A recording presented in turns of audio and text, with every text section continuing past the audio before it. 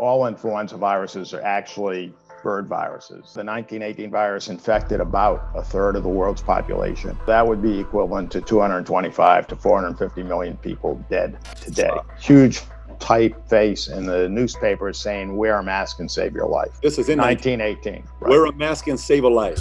What could have been done even at that time, at 1918, to have prevented something like this from happening?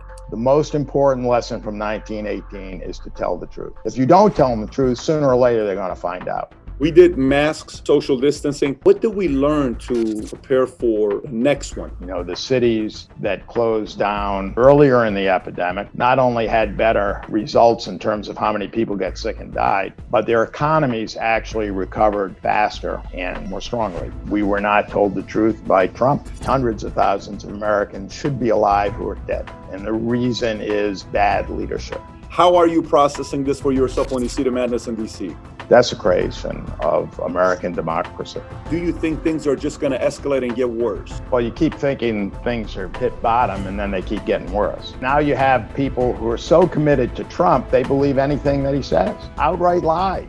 And then Fauci and Trump are going back and forth. So we're kind of like, who do we listen to? Do you listen to Trump? Do you listen to Fauci? If you do it right, you can contain even a disease as transmissible as this one. Countries have to tell the truth.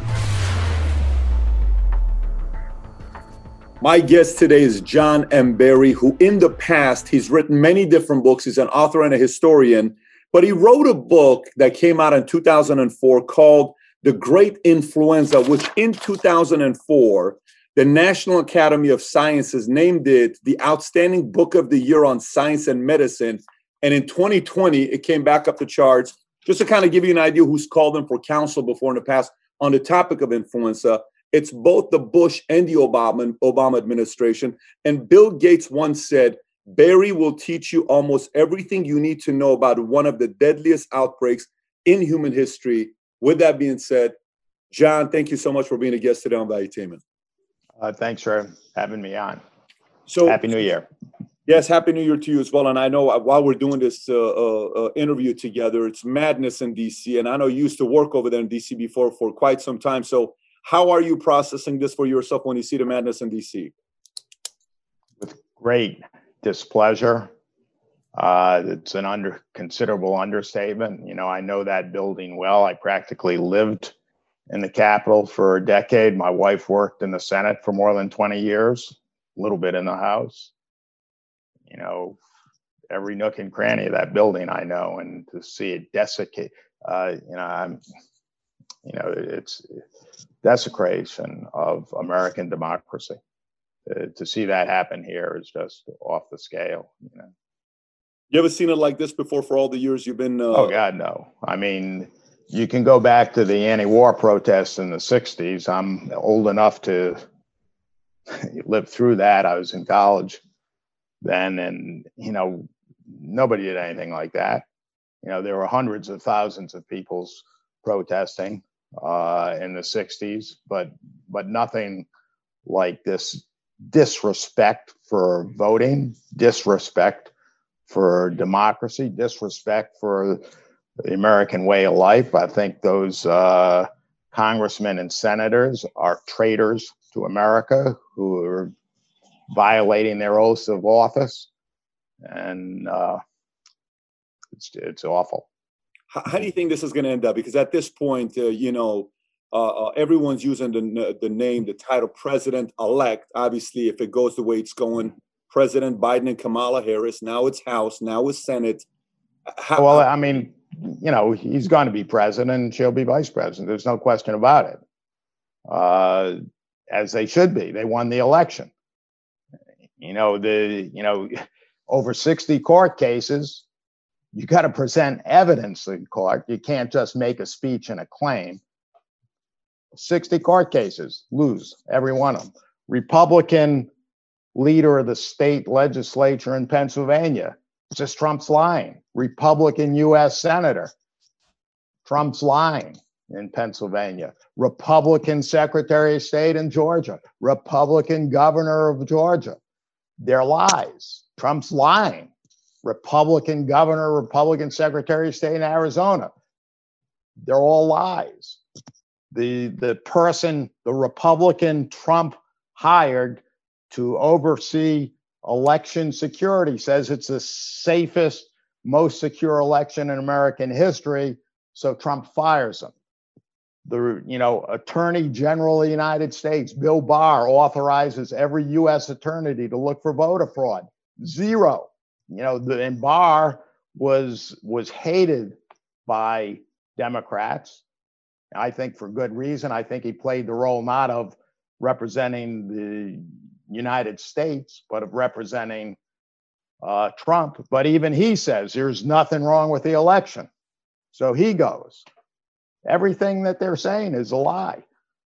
And, I don't understand how it got as far as it has in the Capitol. I just turned the TV on a little while ago. I would have thought they would have prevented the breach. I guess they don't want to use force to prevent them from going forward for fear that it would just incite much more. Yeah. But I think the point is they're just about at the point where I would hate to see that tear gas in the U.S. Capitol or anything like that. That would just be beyond awful. But John, I'm a guy that came here from Iran. I lived there 10 years, 2 years in Germany at a refugee camp. And I've come into the States and I'm watching what's going on with politics in America. I'm noticing the Republicans are divided. Democrats seem to be divided. On the Democratic side, you got the AOC Warren Sanders camp, and then you have the Biden, the rest of the camp, and they're a little bit divided. Socialism, no, let's just stay Democrat. We don't need to go socialism.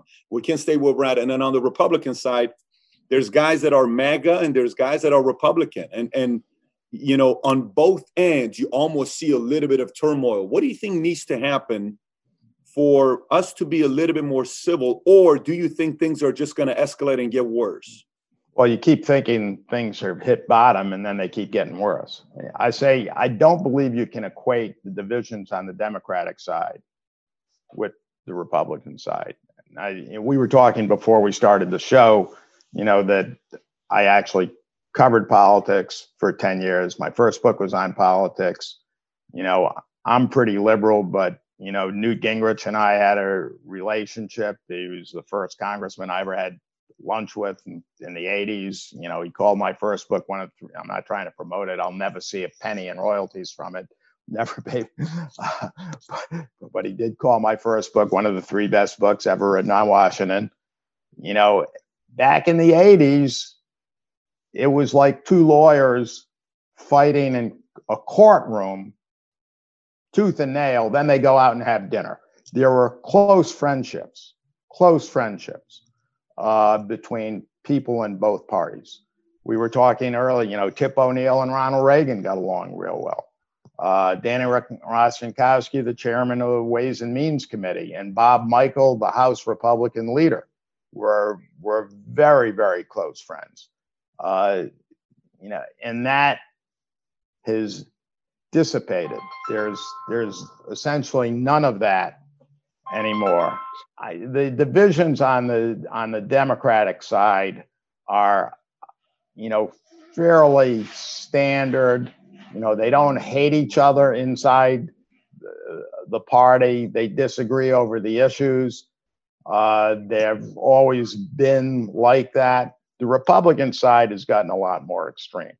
There aren't any moderates, or very, very few people who would be considered moderate left in the Republican Party, who were the classic fiscal conservative.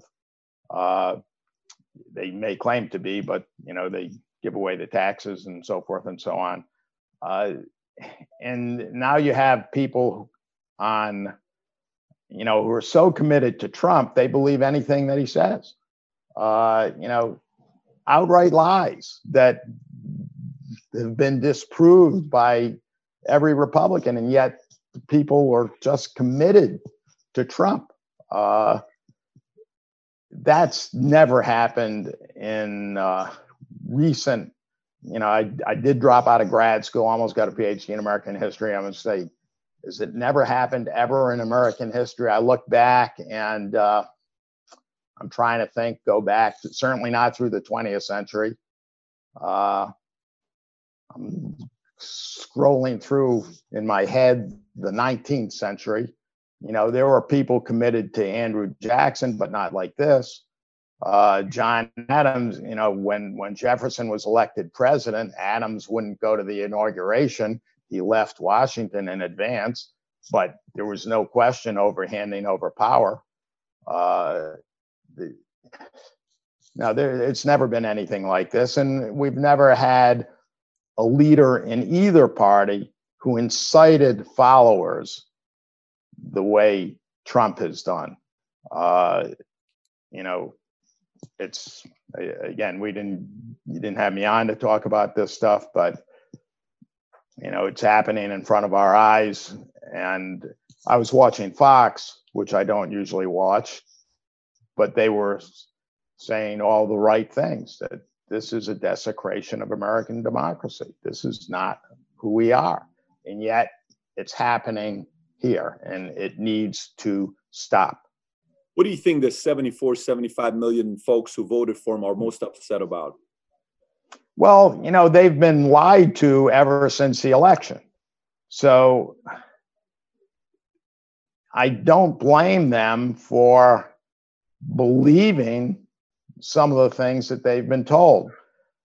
You know, Tucker Carlson, for example, just to give you a single anecdote, you know, had this thing on about somebody dead who was voting, name, whatever the name was, John Doe, I don't remember. Well, a reporter went out and tracked that down and discovered it was a 95-year-old woman who used her, as some women do, they went by her husband's names, Mrs. John Doe. So it wasn't John Doe who voted. She signed in as Mrs. John Doe, and it was misreported as her deceased husband voting. Well, Tucker Carlson, in other words, there was no dead person voting. So Tucker Carlson makes a big deal out of claiming a dead person, but he never corrected himself. He never issued a correction explaining, no, it turns out it was actually the widow signing Mrs. John Doe. So if that's what you see all the time, I'm not surprised that some people believe it. You know, for me, I'm a registered independent. I was a former Democrat. Then I went and became a Republican. Then I became an independent.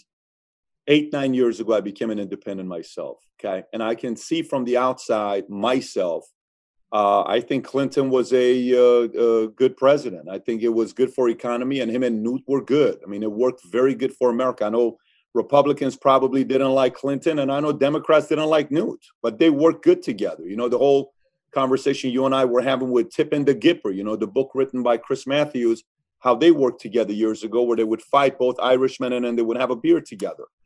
You know, I sit there and I wonder to myself, you know, when you say, Tucker Carlson comes out and he says that he doesn't go back and apologize and say that. I mean, that's being done by both sides, where the Russia story you heard for 3 years and nobody ever came out and said that wasn't a true story. And then that came out and was an inaccurate story. I think both sides of the aisle got to take some responsibility. I don't put it on the politicians. I think media has divided America at the highest level, and we're getting caught in the middle, fighting each other over them enticing more eyeballs to want to watch Fox and CNN to get more advertising dollars. What do you think about the role MSM's played, mainstream media's played in dividing many of us?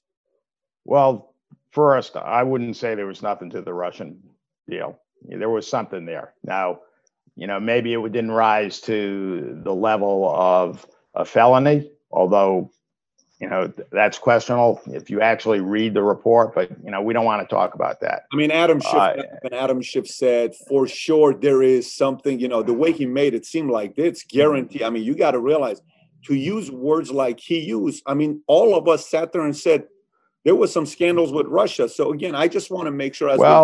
Even if you recall, Lamar Alexander, who did not run for re-election, but voted against hearing witnesses at the Senate trial, he said, well, the reason he voted against witnesses was the Democrats proved their case. Now, whether you want to say the wrongdoing rose to the level of impeachment, you know, that's arguable. in a reasonable position to take. But, again, we don't want to talk about that. I would agree with you that, Fox, MSNBC, CNN, they, like to cite because it does get clicks, or clicks being obviously Sure. print media. You know what I'm getting at. And I would like to see a little bit more reporting on that. There's a lot of news that happens all the time that never gets reported because it's not exciting to get enough, but it's has real impact on people's lives, and it's ignored because the latest, outrage by one side or another is all they talk about on all three of those shows or networks. I would agree with you there. Might not go as far as you go, but essentially in agreement. Yeah. I'd be curious to know what happens with that, because I think on one end, most of us are emotional creatures, so let's just say on both sides, out of 78 million, 74 million that voted, what percentage really did a lot of due diligence before voting? Let's just say 80% just voted emotionally, 20% researched a little bit more. Out of the 20% that researched a little bit more, say 10% of them extensively went into it to look at it. So media ends up controlling the majority of us because we're like, oh my gosh, I can't believe what's going on. So I think there's got to be something about that, because it's, unfortunately, we are looking like fools to the world. Forget about us fighting each other. We're looking like fools too. If other countries are watching in right now, they're laughing, saying, look at what's going on to supposedly the greatest country in the world. Look how divided they are. And anytime they're divided, it's a very easy thing to come in, infiltrate. But, let's talk about your book, because I think that's the one thing I do want to spend some time talking with you about, specifically The Great Influenza, which, Newt Gingrich said it's the third best book he's ever read. And for him to say something like that. Well, he didn't quite say, I want to correct that. What he said was my first book, which was not the influenza book. You're right. The book on yes. That was a book on the Congress, really, in the Reagan administration. You're talking about The Ambition and the Power. That's correct. Yes. So that's still for him to say that about a book that you wrote. But let's talk about The Great Influenza, 2004. So for some folks that haven't seen an interview of yours, I think you did some stuff with the folks at Library of Congress and other interviews you've done. What happened with The Great Influenza? If you want to kind of walk us through with the story and some of the stats so the audience can come up to date. An animal virus, all influenza viruses are actually bird viruses. They all start in birds. So in a sense, they're all bird flu, but obviously they circulate in mammals. And a new bird virus jumped species to humans.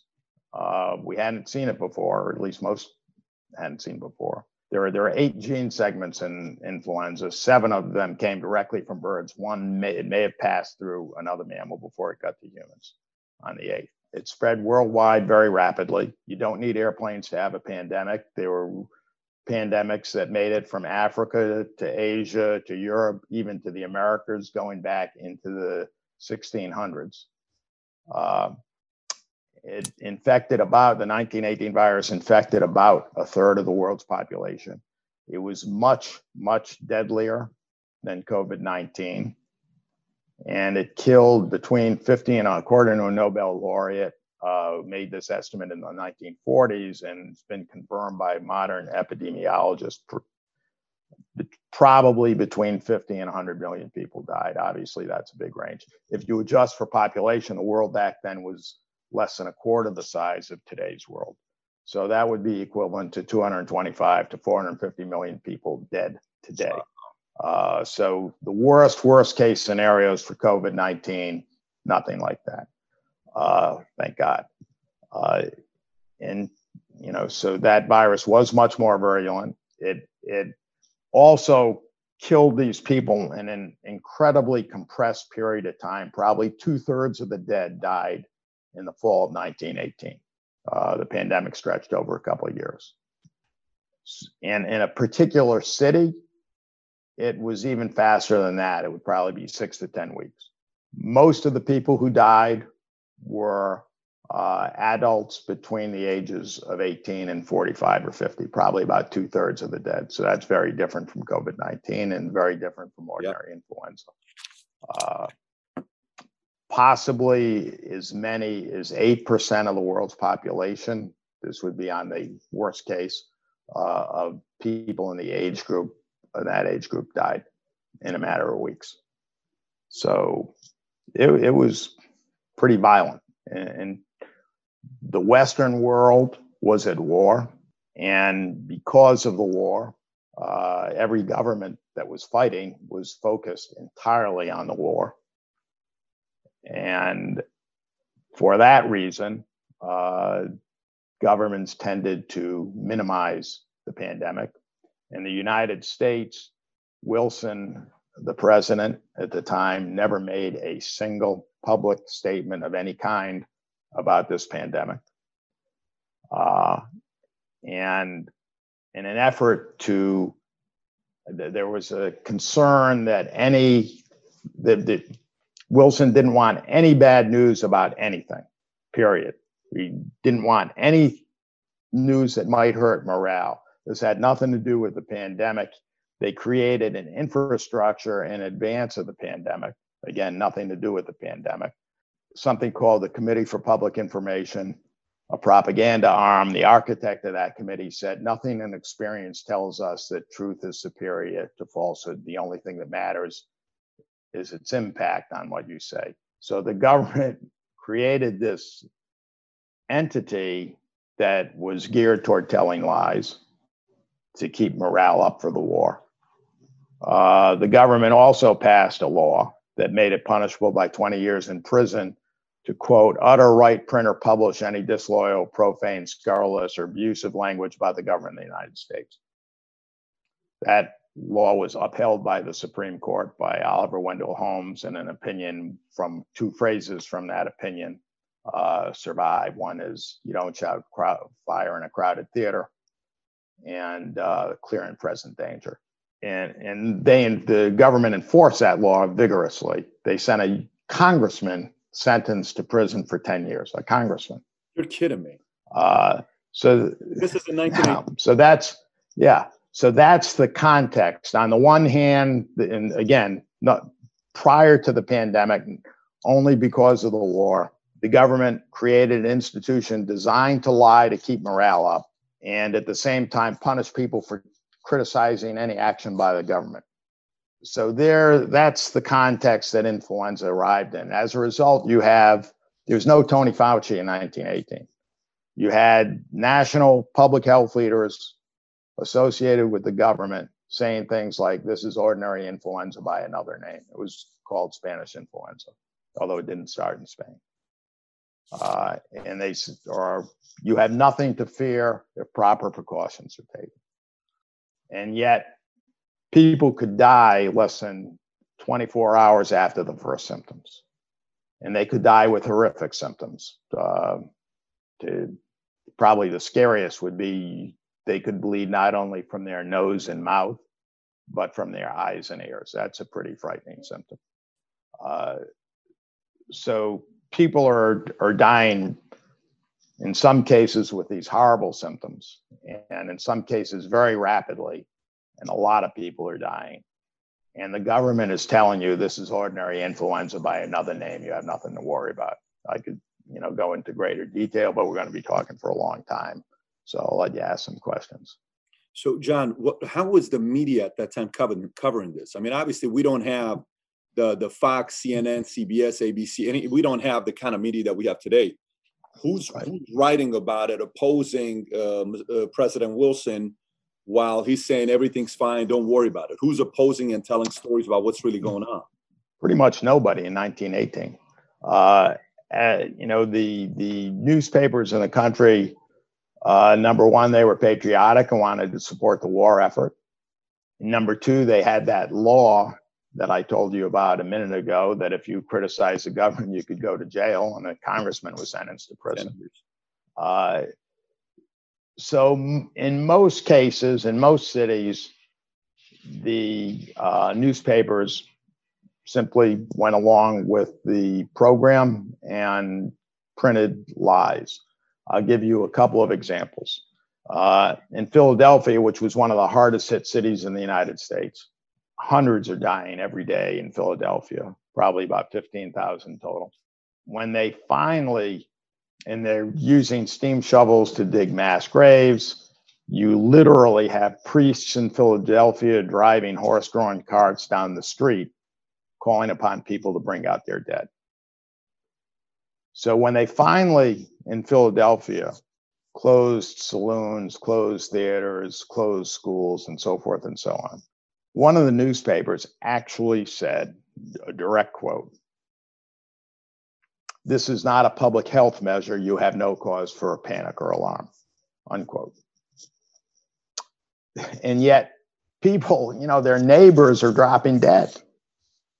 There are mass graves being dug. They're reusing coffins because they didn't have any coffins. And the newspaper is saying this is not a public health measure. So, how stupid did they think their readers were?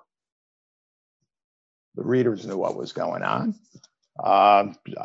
Another example, in Little Rock, I quoted a doctor in an army camp a couple miles out, actually, I guess 7 or 8 miles outside of Little Rock, talking about thousands in the base hospital.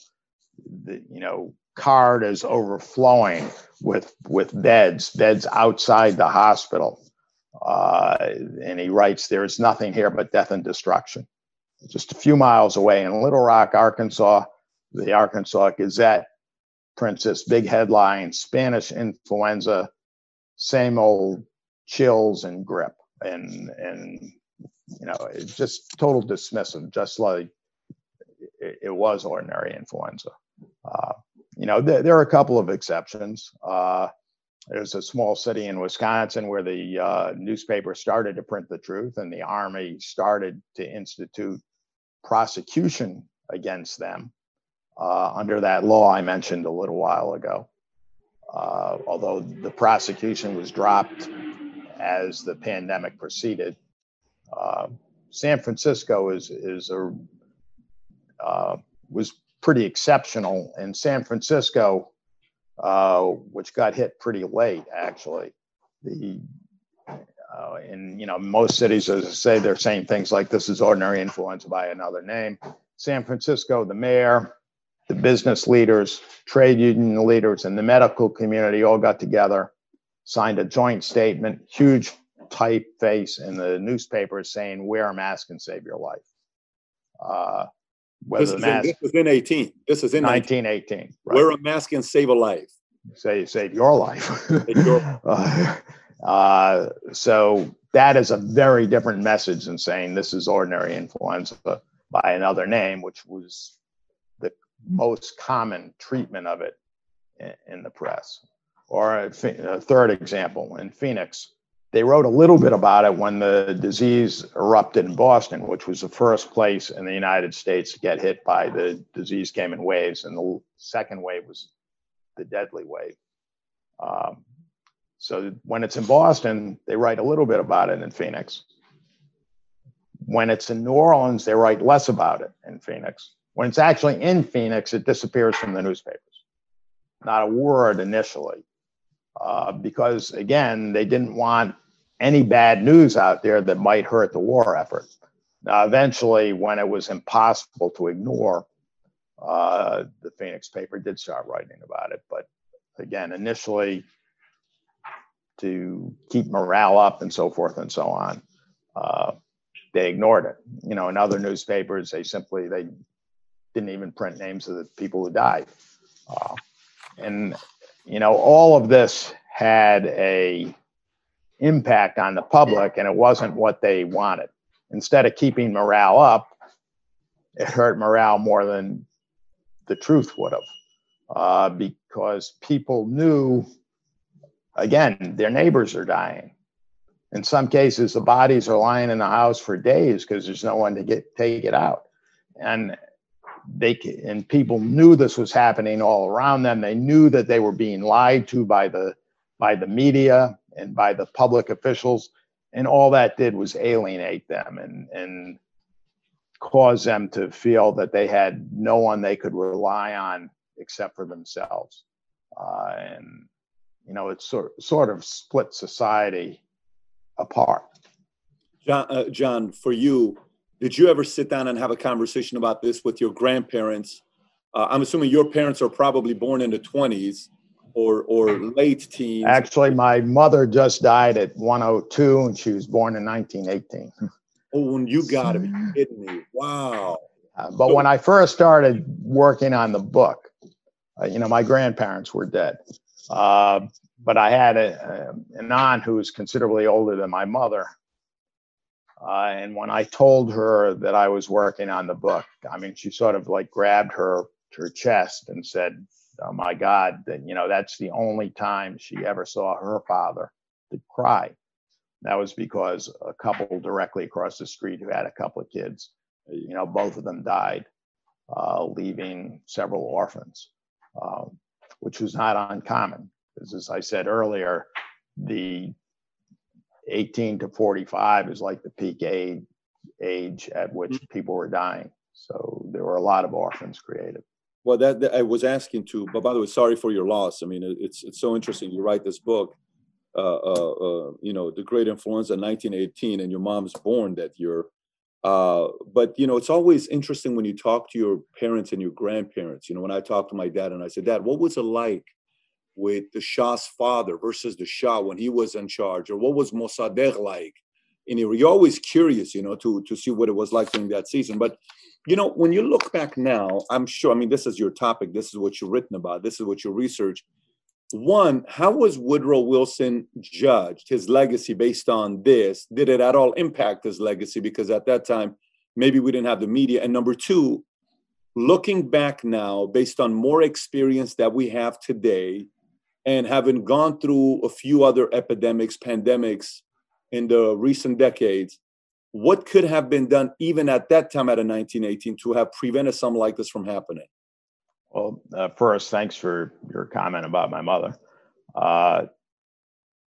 You know, historians haven't written much about this. And it's hard to say exactly how Wilson was viewed because of the pandemic response. At the time, there was essentially no federal infrastructure there was a public health service. There was no National Institutes of Health, which was actually created partly, in fact, primarily because of the pandemic, although not for a few years. Everything was handled locally anyway.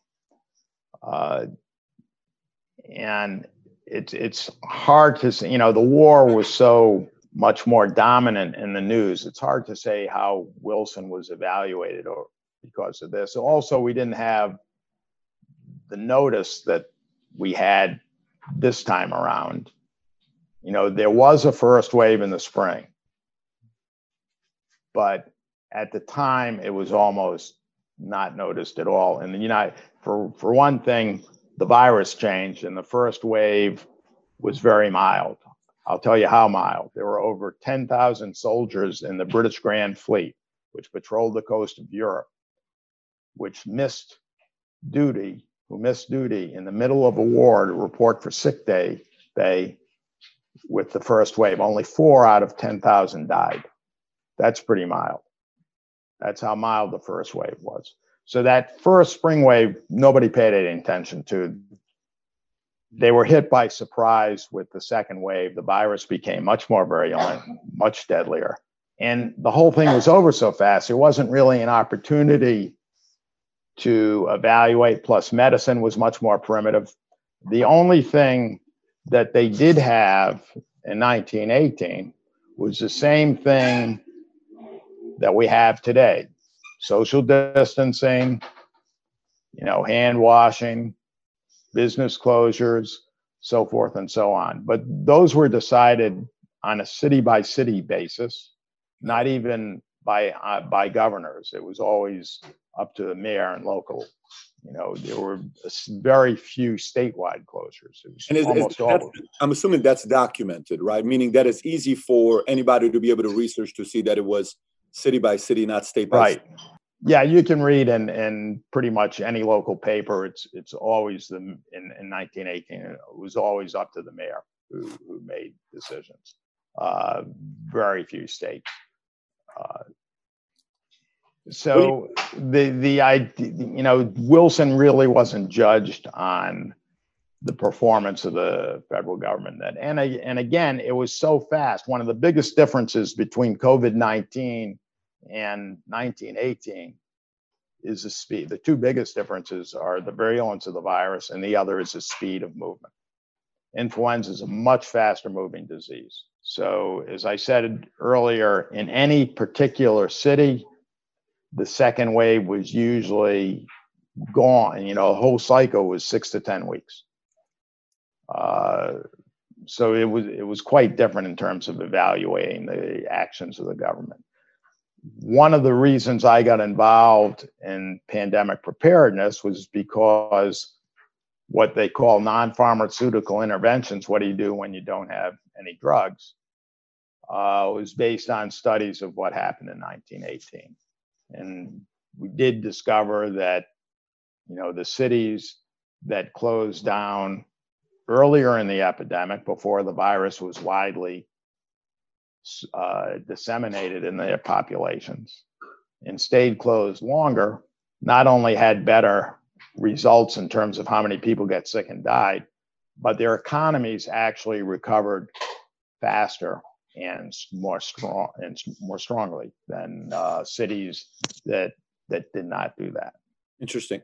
So, looking now, what we experience, you're talking about, here's a virus that is more of the R0 score. It's more, it can spread faster, and people are dying within 24 hours. And some instances, it's pretty ugly, where it's not just bleeding from the eyes and ears. And it's a scary sight to go within 24 hours. And the ages you're talking about, it's 18 to 45, which is not necessarily the ages we're looking at right now. And then we look at COVID-19, with what we experienced the last, say, 12 months. It's first week of January, December 27th is the first one they find out, and comes here, it gets pretty bad in March, and then it takes off. How do you think we handled it? Do we overreact? You think it was done the right way? You think we could have, comparable with numbers to what happened with the influenza? It's nowhere near the numbers. We obviously, any loss of a loved one to anybody who loves them, that's more than anyone ever wants to have. But statistically speaking, it's nowhere near that. How do you think it was handled with COVID-19 and what we did the last 9, 10, 11 months? Well, of course, it varies country to country. So if you want to look worldwide, there's a tremendous range. Iran has not done very well. One of the reasons is the Iranian government lied to the public. I'm sure you probably know more about what's going on there than I do. In the United States, in terms of the developed world, I think we've done just about the worst. Again, because we were not told the truth by, chiefly by Trump. Why he made a decision to politicize masks. I mean, how is something as simple as that, how does that become a political statement? If you look at the countries around the world that have done well, it's not just, you could say that Japan and Taiwan and Thailand and so forth, that their cultures are different. So maybe it's easier for them to do things as a community than it is for the United States. But look at Australia. Australia's culture is probably, in the sense of individualism and things like that, probably as close to the United States as any country in the world, maybe even including Canada. Australia has 25 million people, and they have just over 900 deaths. So if you adjust for population, That would be the equivalent of 13,000 deaths in the United States. Instead, we have over 350,000 deaths. So you look at what Australia did, and you look at our death toll, and you can judge for yourself whether or not, it's the same virus. We have the same tools to fight the virus. What's the difference? The difference is leadership and the way it's been handled. And the economic impact has been much greater in the United States than it has been in Australia, because, like airplane, the airplanes are flying overhead. They're fighter jets, but not passenger. There's no government restrictions keeping people off airplanes. People aren't getting on an airplane because they don't want to be in an enclosed space, even though actually the circulation in an airplane is very good, and it shouldn't be that scary. But that's why the airplanes, nobody's traveling. It's not because of government regulation. So I would say we've done a very, very, very poor job. Any specific areas, because when you talk about masks, I remember when Fauci first came out on 60 Minutes in March, he said masks are not effective, and if you wear them, it's not going to be that effective. And and then when Trump's about to shut down China, Pelosi goes to China and says, hey, it's not fair, it's racist. Why are you shutting down China? It's not, it's not a big deal. We should stay open. And then Biden comes back and says, it's, we shouldn't be doing this. And then he turns around and says, was the right decision made? And then Fauci and Trump are going back and forth. So we're kind of like, who do we listen to? Do you listen to Trump? Do you listen to Fauci? Do you listen to Michael Osterholm? Who do you listen to? And then everybody starts reading your book. Let's find out what can we learn from 1918. So what I'm curious about is, it seemed like from the beginning, Fauci and Trump were not on the same page. So which part of the area, because I don't think this is the last time that we're going to have another pandemic. I think you agree with that. I think there's going to absolutely. So my biggest concern is I'm 42 and I run multiple businesses. I got 3 kids, 1 on the way, and these are young kids, 8, 7, and 4. And so if in the next time a pandemic happens, what set of standards do we hold that president? Is that president automatically going to panic, whether he's a Democrat or she's a Democrat or a Republican, and they're going to say, shut it down, don't shut it down, you should shut it down. What if this? Well, no one's died yet. Why are we going to shut it down? So I'm worried the way we handle this one is going to put the other president in such a corner where they almost have to make certain decisions that could impact the economy again. So I'm looking for more, since this is something I'm not an expert in this area. You are. Okay. Let me see. Okay. First, let me talk specifically about masks, and I'll talk more generally. Initially, I was on all the networks, even including Fox. And I was saying, no, masks aren't any good. And that was based on influenza, and it was based on 1918. Now, even in 1918, they actually ran very good experiments that hold up today, and they could tell you how far respiratory droplets travel and so forth. And they found in 1918, they knew that putting a mask on someone who was sick was very helpful in protecting people around that person. But they did not find that putting a mask on healthy people for the general public was useful. Based on that data, which I was very familiar with, and I don't know how familiar, Fauci actually knows a lot of history. Whether he's familiar with that specific data, I'm not sure. Right. But at least my own position was based on data. That changed because influenza has essentially no asymptomatic transmission. It does have transmission before you get symptoms. You can transmit the disease, but it's for a relatively short period of time. Then we discovered that this disease has a lot of asymptomatic and pre-symptomatic transmission. That changes the equation on the masks. So you get new information, you change your position if you've got a brain. So specifically on masks, there's that. On the more general point, the reason I was asked to get involved in the pandemic preparedness stuff under the Bush administration was, again, because of my knowledge in 1918. And my message in many meetings was always the same.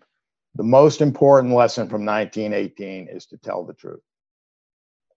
When the only weapons that you have to fight the disease are going to be public health measures, they're not going to work if the public is not going to listen to your advice.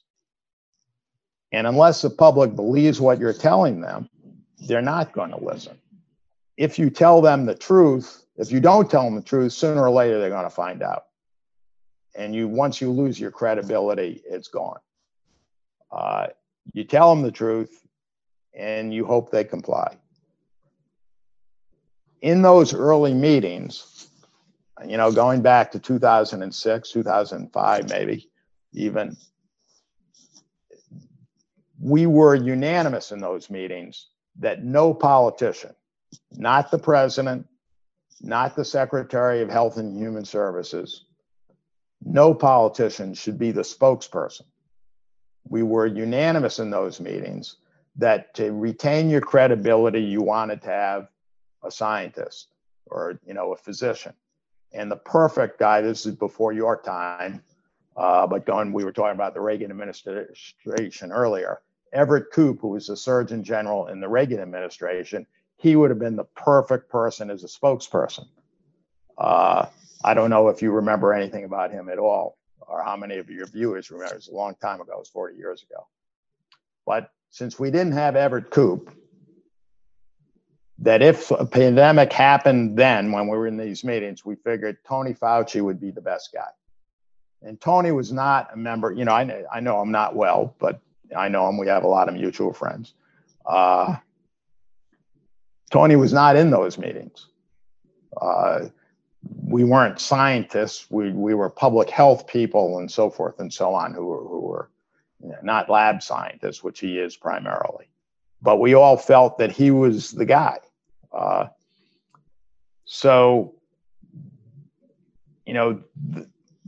CDC, somebody should be the spokesperson who comes out of the scientific community and can retain the credibility. Because no matter how popular any president is, and no matter how much truth he's committed to telling, in a best case, 30% of the American public are not going to believe anything he says. Sure. And in a worst case, 55% aren't going to believe him. So that's why you don't want a political figure. So that's the number one lesson, which was violated by this administration. And worse, as we know now, he told Bob Woodward on February 7th, he knew that this was a deadly virus and he knew that it was airborne and all this stuff. And he just didn't tell the public the truth. He politicized. The irony is that I think if he had handled the pandemic half decently, he'd have been reelected. You lived in Germany. Merkel's approval ratings went through the roof, the highest she ever got. She's in her approval ratings because she was very forthright. She's a physicist, as you know, is her background. She was telling the German public the straight dope from day one, and her popularity went through the roof. The only time in Trump's presidency that he cracked 50% in the approval rating was back in March when he said we're at war with the virus. People want to rally around a leader in a crisis. And if he had maintained that tone instead of trying to minimize it, I think, and if he had done a better job, number one, I think there would be a lot fewer Americans dead. And number two, it would have been better for the economy. And number three, it probably would have reelected him. But he chose not to go that route. He's very short-sighted. He likes to win the day without looking at the month, much less the year. So on any given day, maybe it was better to tell somebody the equivalent of this is ordinary influenza by another name, which is essentially what he said. Over a period of time, as the death toll mounts up, that came back to haunt him. John, question with you regarding when I was going to the future. My concern is the next one. We're going to have the next one. So let's talk about now with the next one before we wrap up is what did we learn now? What to do with the next one? I tell you, me as an amateur, okay, we thought it took, even Fauci said it takes at least 18 months to come out with a vaccine. Well, we were able to do it faster than that, right? So that was impressive. We came out with it, 9 months, which I didn't think it was going to come out in 9 months. Pretty impressive. A week after election, boom, Pfizer says we have a 94.5 efficacy. Moderna comes out 95% efficacy. And then you got the Pfizer says we're 95.5, whatever. But anyways, we have a vaccine that comes out, right? Okay. We did masks, social distancing. What did we learn to prepare for the next one? Airports, travel. You said something earlier about influenza that you don't need airplanes to have a virus. You can do it through birds. So just maybe talk from your standpoint of preparing for the next one. Well, I think the same lessons that came out of 19 are confirmed by this one. Number one, tell the truth to get the public on your side. Certainly don't divide the public. Tell the truth, keep a consistent message, have a credible spokesperson. That's all sort of the same thing. Number two, these so-called non-pharmaceutical interventions work. They work better than any of us ever imagined. I supported them, but based on the 1918 experience, I was kind of skeptical about how well they would work. But we have learned, much to the amazement of the public health community, that if you do it right, you can contain even a disease as transmissible as this one. And this is more transmissible than influenza. I cited, Australia a few minutes ago. They have fewer than 1,000 deaths out of 25 million people. That would be the equivalent to 13,000 deaths in the United States. Taiwan hasn't had a case of influenza of COVID-19 since April 13th. You can do it right. We didn't. It's that simple. But those are the lessons, that it is controllable. The other thing is the technology. Because the Bush administration really started this massive program to prepare for a pandemic. They expected it to be influenza, but it applied to any respiratory disease. Part of that was putting money into basic scientific research on vaccines. And as a result, that's why we were able to get the vaccine so quickly. There was an infrastructure, there was a platform of how to make a vaccine that could be applied to basically any virus. And they just plugged in the genetic code for the spike protein into this platform that already existed, that had been developed. Hopefully in the future, we'd be able to do it again, but not every virus is as susceptible to a vaccine. We've been working on a vaccine for HIV for 35 years, and we haven't gotten there yet. Same thing for influenza. We've been working on a vaccine for influenza. We have vaccines, but they're not nearly as effective as the one against COVID-19. So improving the basic science, investing in basic science, investing in the public health infrastructure. That's one of the reasons why the vaccine rollout is so screwed up, is because there is essentially no public health infrastructure.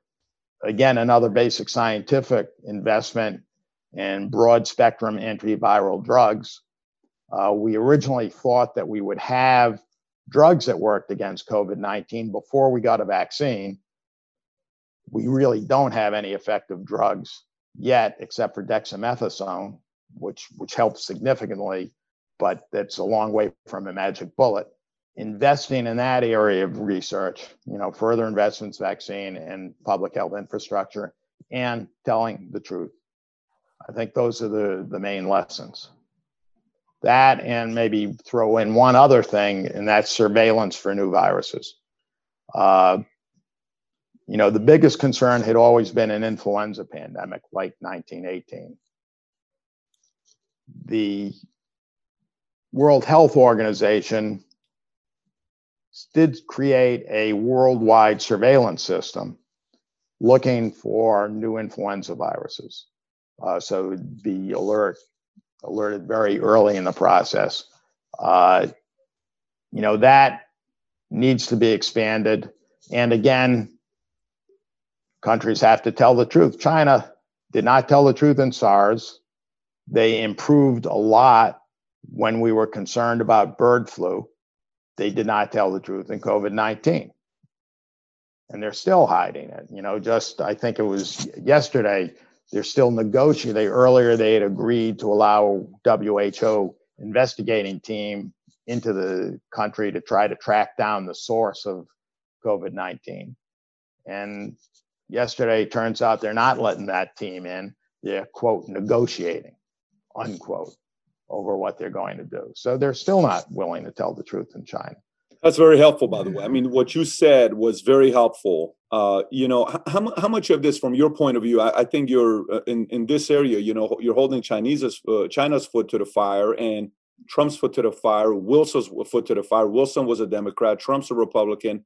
China's somebody that's a very controversial country right now, because both on the left and the right. And I guess my question for you in this will be, because when you said the influenza wasn't decided by the governor or Wilson, it was the social distancing and a mask was left alone to the mayors. And you said a lot of that is documented, that you can find it. How much of what we experienced the last 9, 10, 11 months would you say is the responsibility of China? How much is Trump? How much is the governors of states? For states like California, I'm originally I lived in California 24 years. I came to Texas. How much of it is China? How much of it is Trump and Fauci and his administration? How much is the states' governors on how they handled it themselves? I'm curious, because as somebody, you're starting to notice, I was in Florida last week looking at homes, and Florida, my realtor said something very interesting to me. He says, Patrick, I know you're coming here looking at homes. I just want you to know, this is the wrong time to negotiate. I said, what do you mean? He says, it's not on your side right now. Don't negotiate with the seller. I don't understand what you mean by that. That's what buyers and sellers do. He says, you're right, except he's got 50 offers because so many people from New York are moving to Florida. The leverage is not on you. The same with Texas. I put my house on the market 2 years ago, John. When I put on the market 2 years ago, for 1 year, I got nothing, 0 offers. I put the house on the market 3 weeks ago with the plans of selling it in 6 months. 24 hours, I got 2 cash full prices. I wasn't ready for that. We have to move out of our house. So I'm saying this to you because, again, I think what we learned as well by states is you got to also look at how your state handles it. I want to hear your thoughts. So is the blame more on China? Should they go through the tribunal and be held at the courts to see how they're going to be held accountable? Is it President Fauci or is it governors? What would you say? Well, in terms of China, I don't want to allocate percentages, but, this is not a virus that was put together in a laboratory. That's crystal clear. There's not a scientist in the world worth his salt who believes that, I don't think. In terms of, could it have been an accidental release? Well, it's almost impossible to prove a negative, but there's no evidence whatsoever that that is the case. But you can't really prove that that's not the case. It's theoretically possible, but highly unlikely. That's a skilled laboratory in Wuhan. They know what they're doing. Very, and no evidence that they were working on this virus. Could China have contained the virus and prevented it from getting out? Well, that would have involved,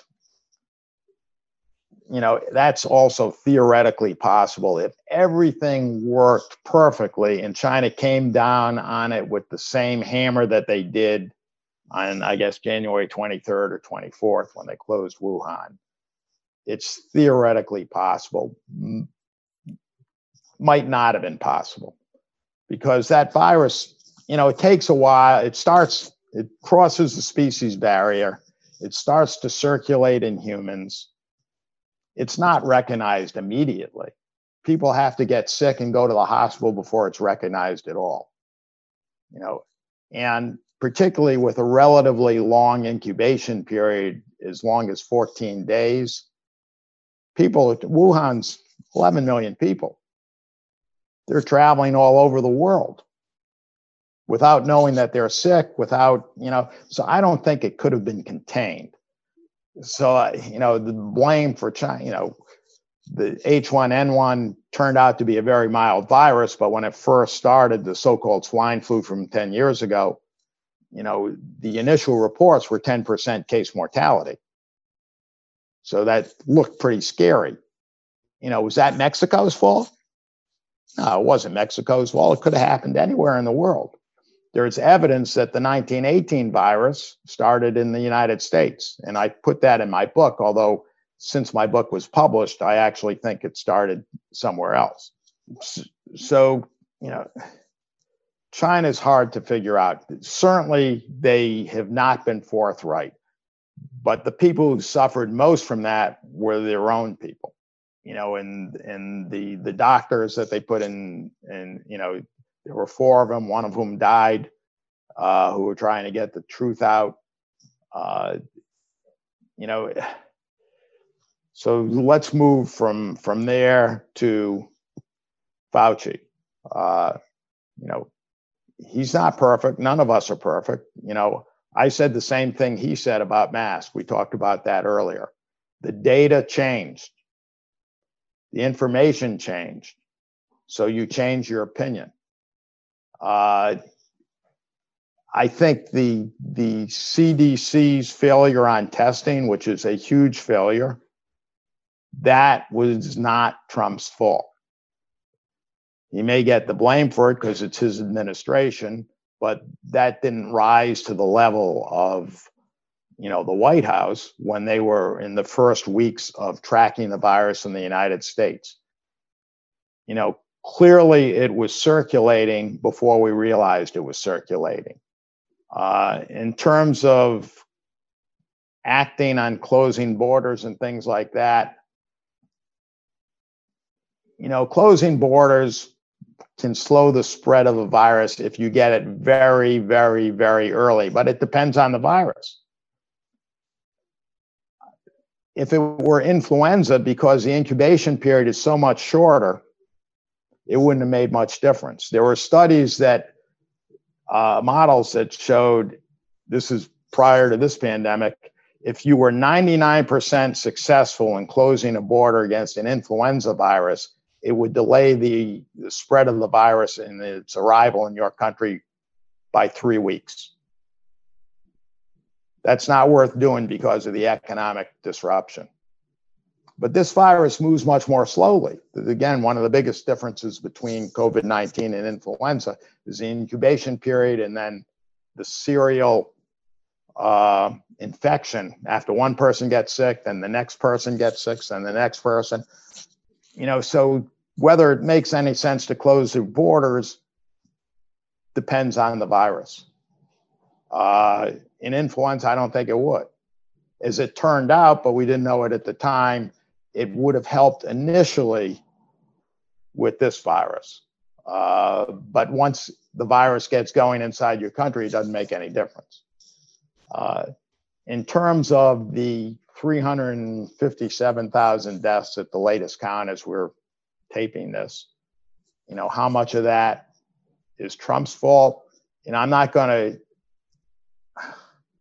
give a percentage, but I would, as I said earlier, you look at Canada on a per capita basis, much lower death toll. You look at Australia, as I said earlier, an infinitely lower death toll. Yeah, that's on Trump. We could have and should have done much, much better. Before this pandemic, the World Health Organization rated pretty much all the countries in the world on their pandemic preparedness. The United States came out number 1. Supposedly, we were the most prepared country in the world. But we didn't use it. The idea, you were talking about governors and mayors and so forth. the failure to use the Defense Production Act, the idea that states were bidding against each other for, the PPEs. That's crazy. That should have been done by the federal government and then allocating based on need. In terms of closing individual cities down versus the governor, you had in Georgia, the mayor of Atlanta wants to close the city down. Georgia's forbidding that from happening. Similarly, there were tensions between mayors and the governor in Florida and probably elsewhere. I know in Louisiana there wasn't a tension, but the governor of Louisiana, the state of Louisiana, was much less aggressive than the city of New Orleans. New Orleans, at one point where I'm sitting, at one point we had the highest growth rate of cases in the world in the spring. And the mayor shut down. I live in the French Quarter. The bars never close here, and the bars were closed.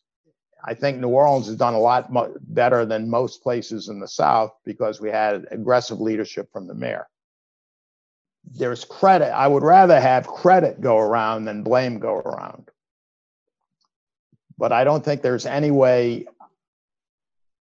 of getting out of this without saying, at a minimum, tens of thousands and probably hundreds of thousands of Americans should be alive who are dead.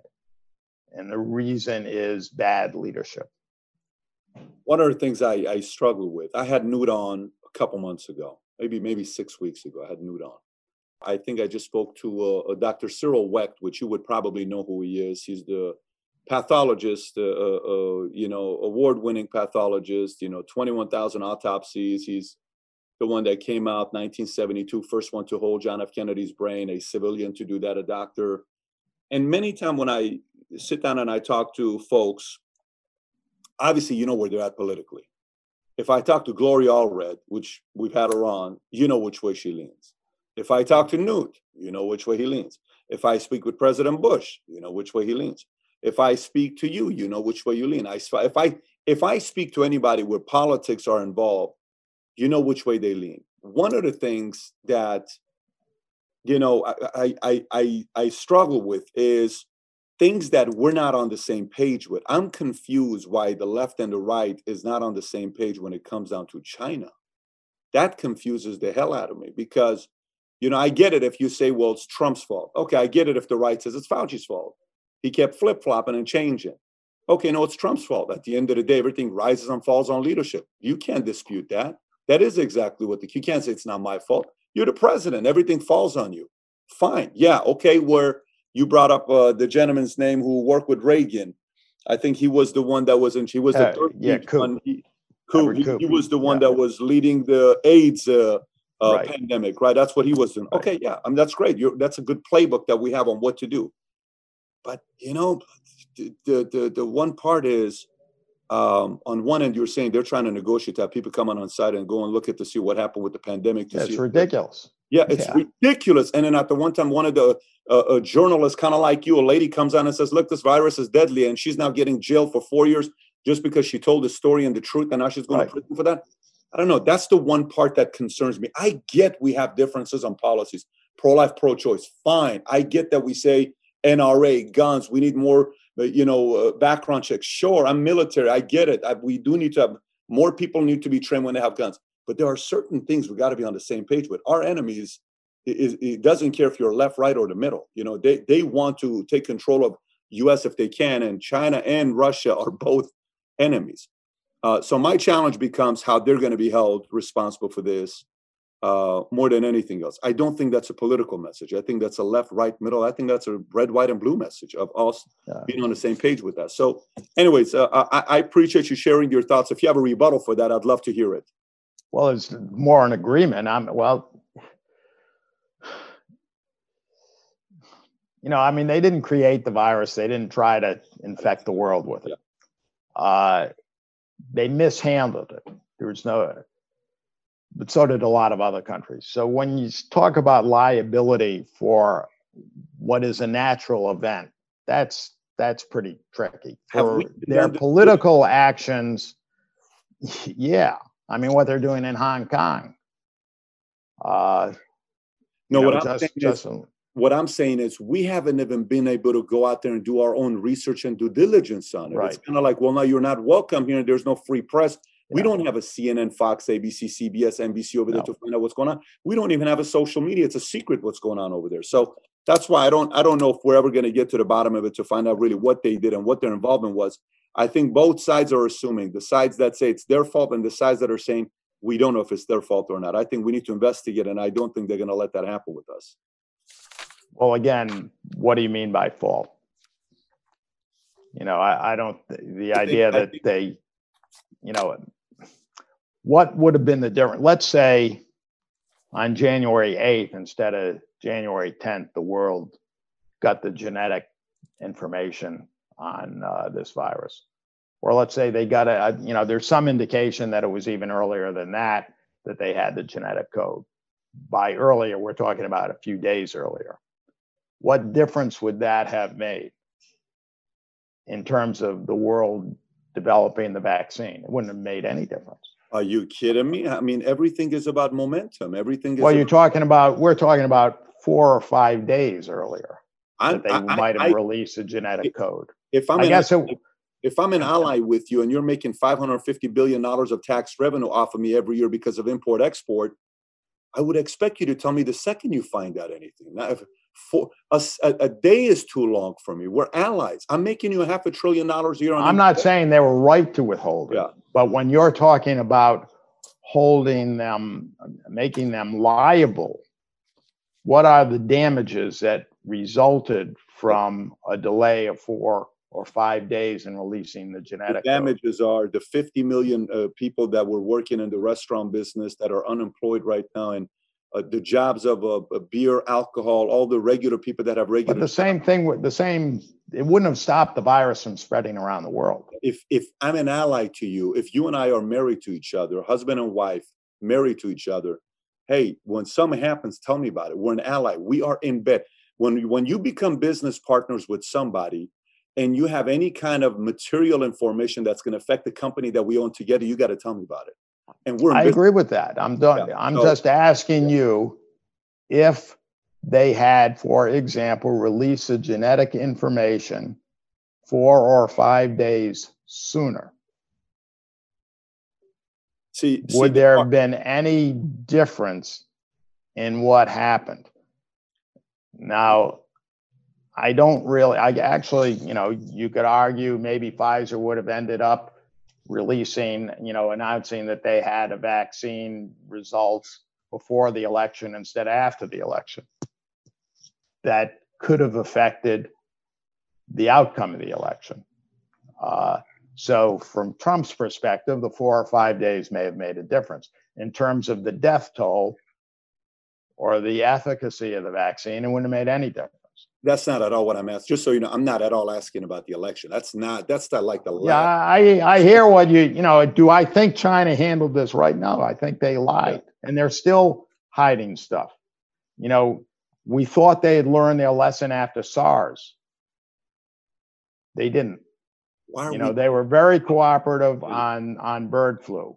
And this thing comes along and they go back to the way they were with SARS.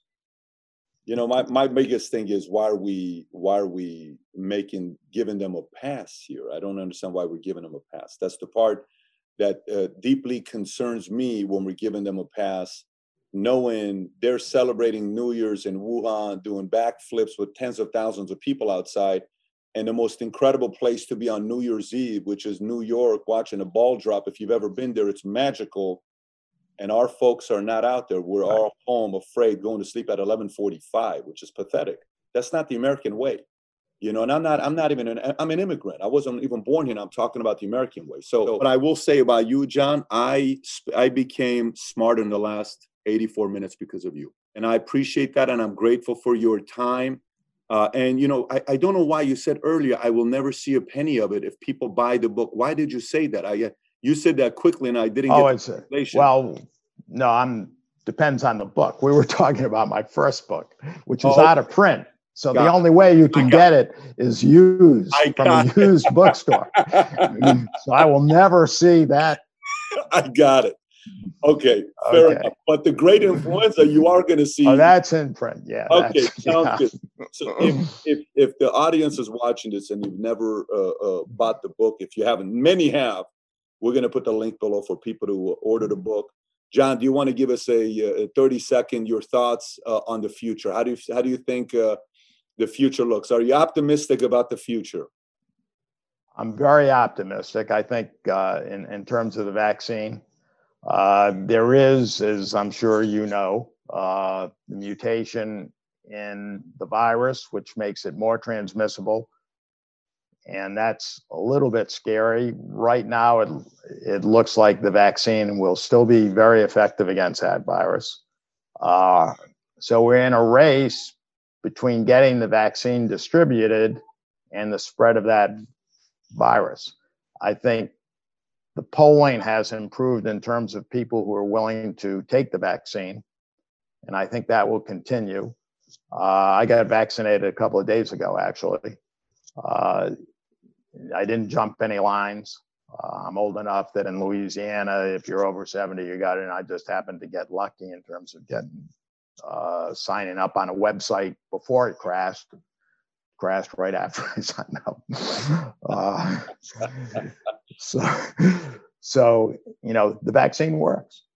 We also, in terms of the longer term future for the next pandemic, and as you said, you expect more, and you know, I mean, there's a virtual guarantee there will be future viruses, jumping species from animals to humans. You know, we do know two things. We've improved our scientific infrastructure so that we can get a vaccine faster than anybody ever imagined. And it still took 9-10 months, and it's going to take more months before you distribute it. So you're still, in a best case, you're going to take at least a year, 18 months after a virus enters a human population before you get a widely distributed vaccine. That is the best case, because the production and distribution, you can't really accelerate beyond what we've already done. So the other thing that we learned from this is how to handle it properly. The question remains whether or not whoever is in leadership will make the right decisions. For 15 years, I went around giving talks, and I ended up pretty much the same way, that we know what to do, but the person making a decision is going to be above the pay grade of some public health commissioner. And will that person listen to the scientific advice, or will they be making a short-term political calculation? And that is going to remain the question into the future, because that's the human equation is always going to factor into it. And I'm not dissing the impact on the economy. You know, that is part of what you weigh when you make these decisions. But they should be made for the benefit of the society and not a short-term political calculation. And again, that's going to be up to the individual who's in a position of power, and that's unpredictable. I hope the right people are doing so much research and reading books like yours to be prepared for the next one, because if we don't learn our lessons from this one and repeat it again, that just shows a lack of leadership and lack of research and lack of preparation. And that's not okay. You know, in business, we say you can make mistakes, and that's okay. New mistakes are fine. Repeating the same old mistakes is ludicrous. And I hope we don't make that, both as a society, as a country, as a leadership at the top, and obviously the people that are involved who are making the decisions with health, as far as the folks in the Fauci community and CDC. So, John, with that being said, thank you again for your time. Really enjoyed it. Thank you. Yeah, I enjoyed it too. Thank you.